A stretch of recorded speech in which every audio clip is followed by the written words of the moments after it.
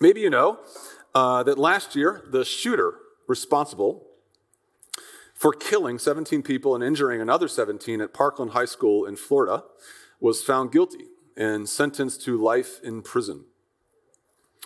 The laws in Florida actually require a jury to unanimously recommend the death penalty, and 3 of the jurors in the case of Nicholas Cruz believed that Mr. Cruz's mental health was a mitigating factor, so they spared him from execution. This was not satisfying to most of the parents of the children who had been killed or injured. They wanted Nicholas Cruz to die. And with this verdict, they thought that justice had not been done. And they did not understand why the court had shown mercy to the young man who had not shown mercy to 34 of their children. We can all empathize with what these parents are feeling, although maybe not to the same degree. I mean, even if we disagree with the death penalty, we know what it's like to yearn for justice. There are wrongs in our lives that we need God to make right, suffering that we need him to end. Justice can be slow going, though. Our human courts, our human systems, our earth doesn't always get it right. Justice delayed is not necessarily justice denied, though. You see, as Christians, we believe that the Parkland shooter, Nicholas Cruz, will eventually get what he truly deserves, whatever that is. In fact, all wrongs will be righted. We believe God is just. And in God's courtroom, all things will eventually be made right. But while we wait for that verdict, it does require patience. It requires perseverance. And that's what I want to talk to you about this morning, patience while we wait for justice. We're in the middle of a series here at Rooftop. It's called More and More, and it's a study of Paul's 2 letters to the Thessalonians. And in these letters, as we've learned, he talks about many things. He talks about moral purity. He talks about the importance of hard work. He talks about loving one another. And he also talks about enduring while we wait for God's justice to arrive, which it surely will. A message which surely resonated with the Thessalonians and might, depending on our circumstances, resonate with us. Like I said, maybe you know, Paul actually wrote 2 letters to the Thessalonians, and we finished up his first letter last week and are moving on to the second. So let me go ahead and read to you our passage for the morning. It comes from 2 Thessalonians chapter 1, verses 1 through 10.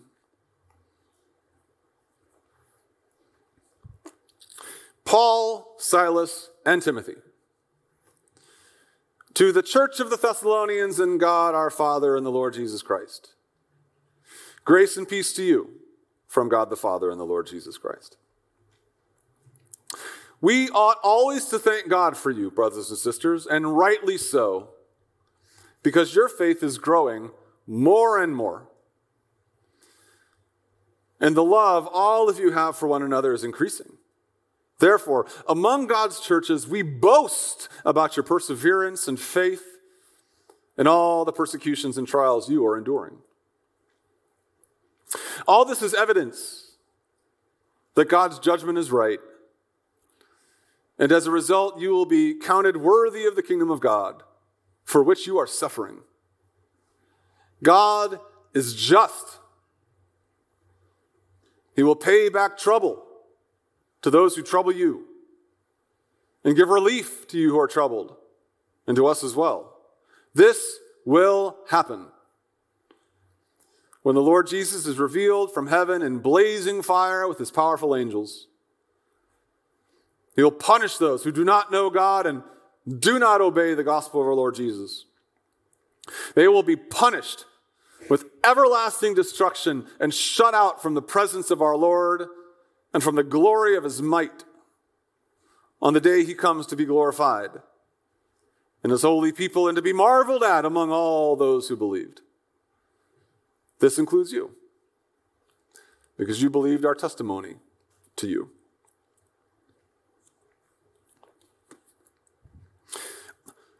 Now, as we jump into the second letter, let's go ahead and reset the scene.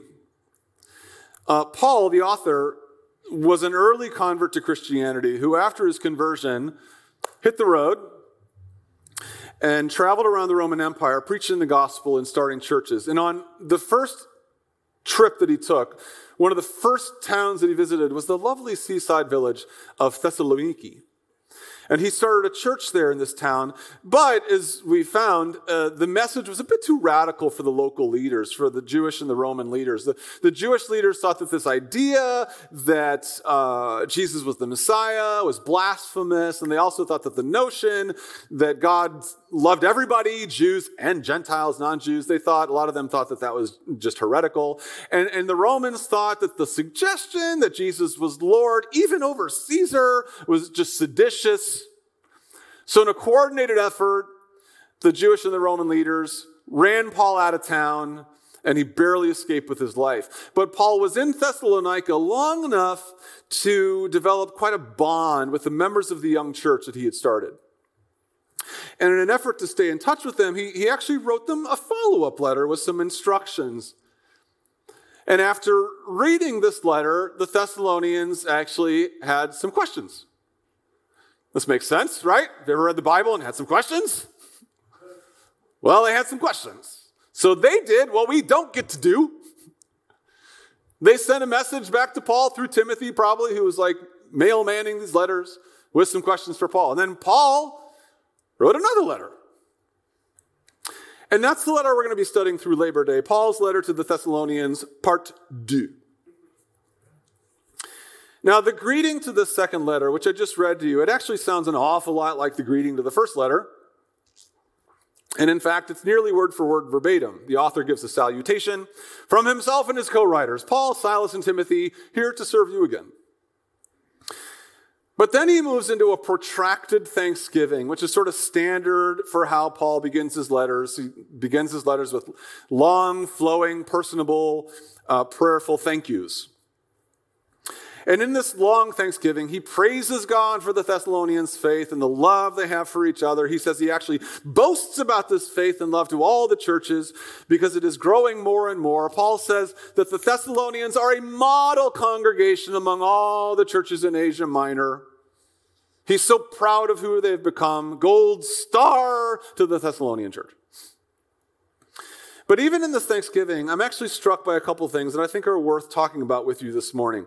As Paul writes, we ought always to thank God for you, brothers and sisters, and rightly so, because your faith is growing, series title alert, more and more. And the love all of you have for one another is increasing.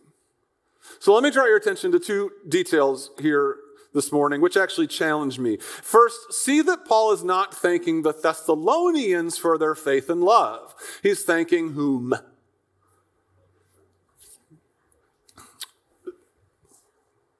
God, right. Just, we're clear. G-O-D, God. He's thanking God. Why?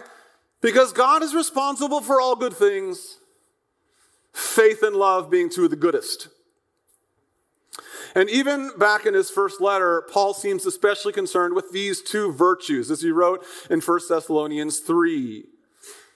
But Timothy has just now come to us from you and has brought good news about your what? Your faith and your love. For some reason, these are the two things that Paul reduces Christianity to: faith and love, trust in God and love, being loved by God and love for other people. And these are the things that Paul has been praying for this little beloved congregation, faith and love. And he prayed for them back in letter 1. Night and day, we pray most earnestly that we may see you again and supply what is lacking in your faith. And we also pray that the Lord may make your love increase and overflow for each other and for everyone else. So faith and love. And this is an answer of prayer for Paul. Faith and love are what he's been praying for, and it worked. Finally an answered prayer.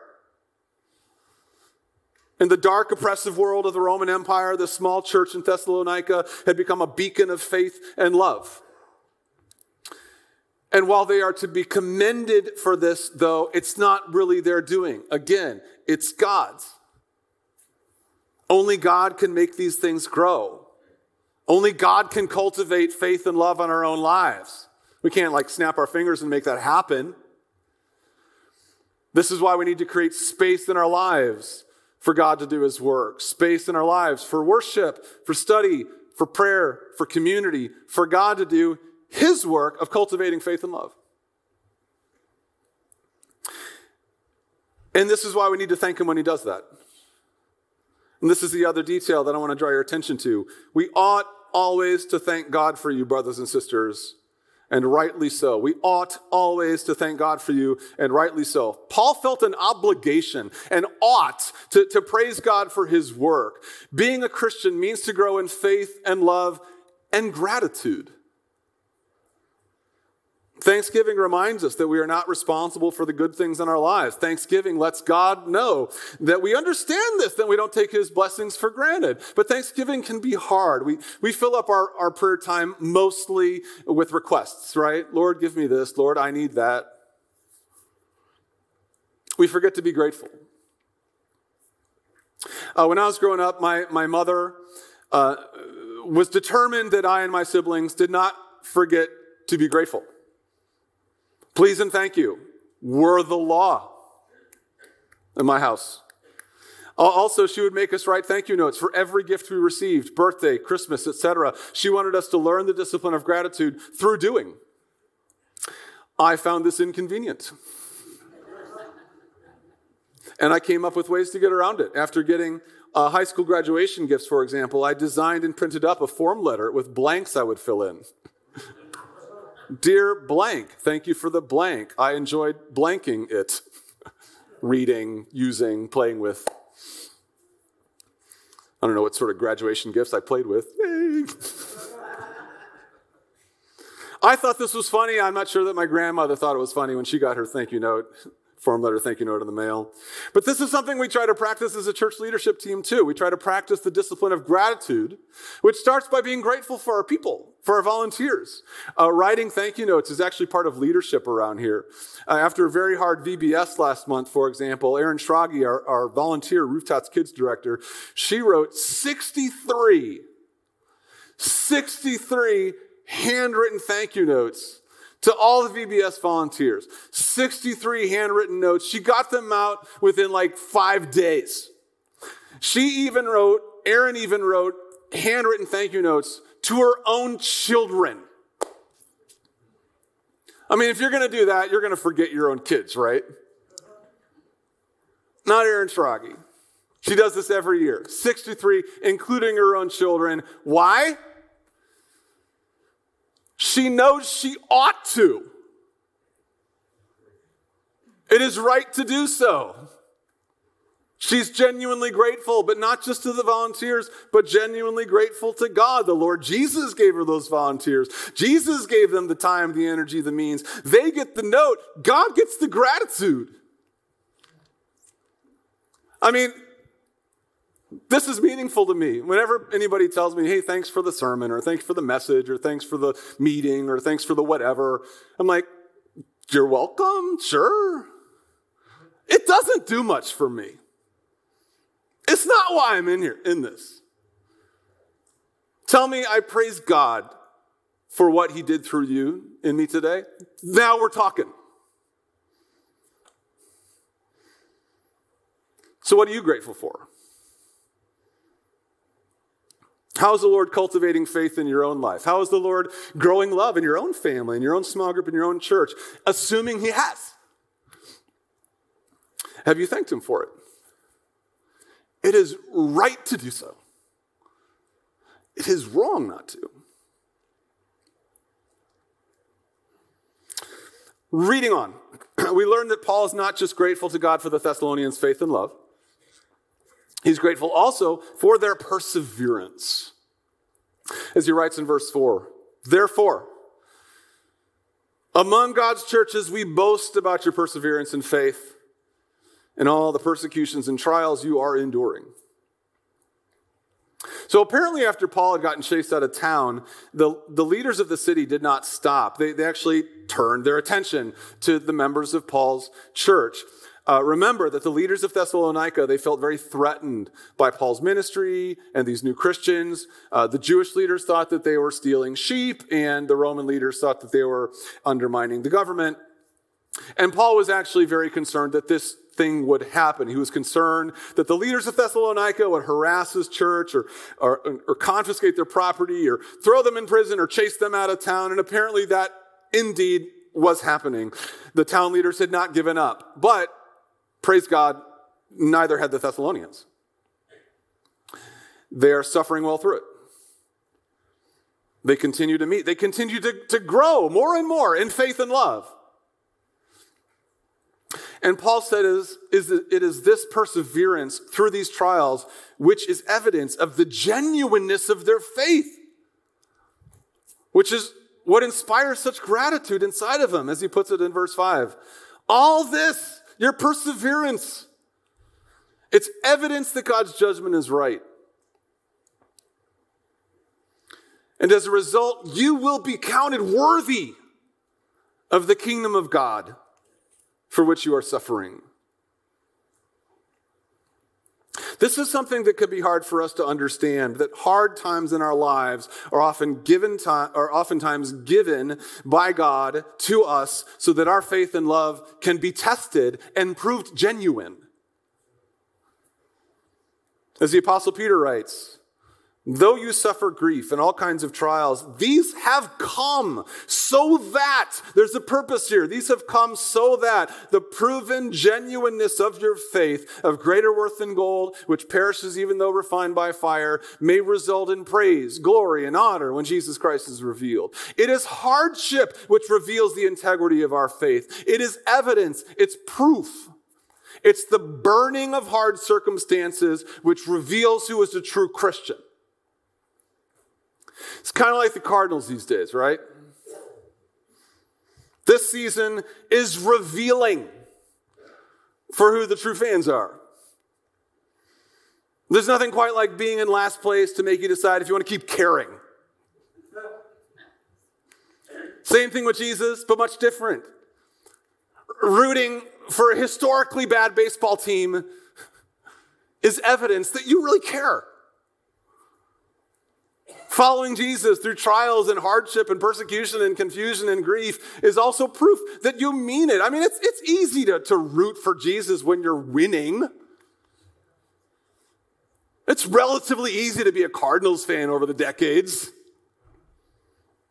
It's harder to cheer him on when you have no idea where he is, or even when it looks like he's losing hanging on a cross.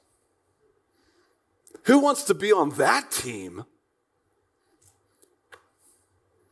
But this is precisely what brings Paul such joy. Even without him there, he's not even there to coach the effort. And even in the midst of all kinds of trials, they are pushing on. They are not giving up. They are worshiping and serving and tithing and preaching and following hard after Christ. The faith inside of them is real. They're real fans. No matter how bad the pitching is in the kingdom of God, they're going to go to the grave with King Jesus. Having said that, Paul surely knows that they're discouraged. Even faithful followers of Jesus can get bummed out. I mean, a lot of us have been following Jesus for a very long time. And yeah, we're in it to win it, and we'll get them next year. But you still get pretty bummed with the waiting and the suffering and the losing. So Paul writes to them and to us. He writes to commend us for our faith and perseverance, but also to assure us the losing won't last. He goes on in verse 6. God is just. He will pay back trouble to those who trouble you, and give relief to you who are troubled, and to us as well. This will happen when the Lord Jesus is revealed from heaven in blazing fire with his powerful angels. He will punish those who do not know God and do not obey the gospel of our Lord Jesus. They will be punished with everlasting destruction. They will be shut out from the presence of the Lord and from the glory of his might on the day he comes to be glorified in his holy people and to be marveled at among all those who have believed. This includes you, because you believed our testimony. Basically, our lives won't always suck. This is the passage. Our lives won't always suck. I mean, it's not like they actually suck, but they kind of really do suck. But they won't always suck. Because Jesus will arrive to remove the suckiness. The poetry of my rhetoric. It's unparalleled, right? And specifically, our lives don't always suck in two ways. First, Jesus will arrive to pay back trouble for those who trouble us. There's a day in the future, the day of the Lord, Yom Yahweh in Hebrew, when the Lord will be revealed, Paul says. This will happen in a blaze of glory with powerful angels. The Lord will arrive to punish those who have not been punished. Who does this include? It includes Nicholas Cruz. It includes all the people who could have helped or stopped him, but didn't. It includes all the terrible people you read about in the news and all the terrible people that you don't. It includes all the leaders in Thessalonica who oppressed God's people there and the enemies of God who persecute Christians around the world. It includes hypocritical Christians who, instead of being agents of faith and love, are instead vessels of hate and greed. It includes the people who have hurt and abused you over the years. It includes the people who are ruining our city, whether it's the politicians, the violent offenders, the greedy, the racist, the immoral. Basically, it includes anybody who has not found holiness in Jesus. Those people, Paul says, will be punished with everlasting destruction and shut out from the presence of the Lord and from the glory of his might. They will be shut out. Now, I don't know about you, but I have complicated emotions when I read this verse. I'm not sure how to read it. Am I supposed to be cheering this on? Yay! Everlasting destruction for the ungodly. Yay! Burn them, Lord. Get them. And also, it seems a bit extreme. I mean, do all sinners deserve everlasting destruction? I mean, maybe Nicholas Cruz, but even then, should there be no end to his punishment? And what about the less guilty sinners like adulterers and thieves and liars? Should they suffer everlastingly for relatively temporary earthly crimes? Punishment should fit the crime or not? This is a big topic, but the logic of hell, and that's what we're talking about. We're talking about hell. The logic of hell is complicated. You see, relatively minor crimes on earth aren't actually that minor from heaven's perspective. When we sin, we tell God we don't want anything to do with him. We tell God that we want to do morality, life our way, not his. God, we know that, we have been created in your image, and we know that this is how you think we should do our lives, spend our money, do marriage, do sex. We know all that, but nah. That's what we want. We want it our way, and here's the thing. In hell, God makes that arrangement permanent. Paul writes in verse 9 that sinners are shut out from the presence of the Lord. This is what hell is. It's separation from God. And there's actually a certain logic to this, even a certain necessity. When we sin, we tell God that we don't want anything to do with him. So at the judgment, God gives us that. Okay, you said you didn't want anything to do with me. Now you don't have to put up with me at all. I'm the source of all light, life, and goodness, and hereafter you shall know only darkness. It's what you want. That's sad, but it's not inevitable. Sinners don't have to go to hell. You don't have to go to hell. And even though it's sad and tragic, I'm not going to pretend to be at least a little excited to not have to deal with sinners in the world. I mean, yay for hell. I mean, imagine, if you will, a world without Vladimir Putin.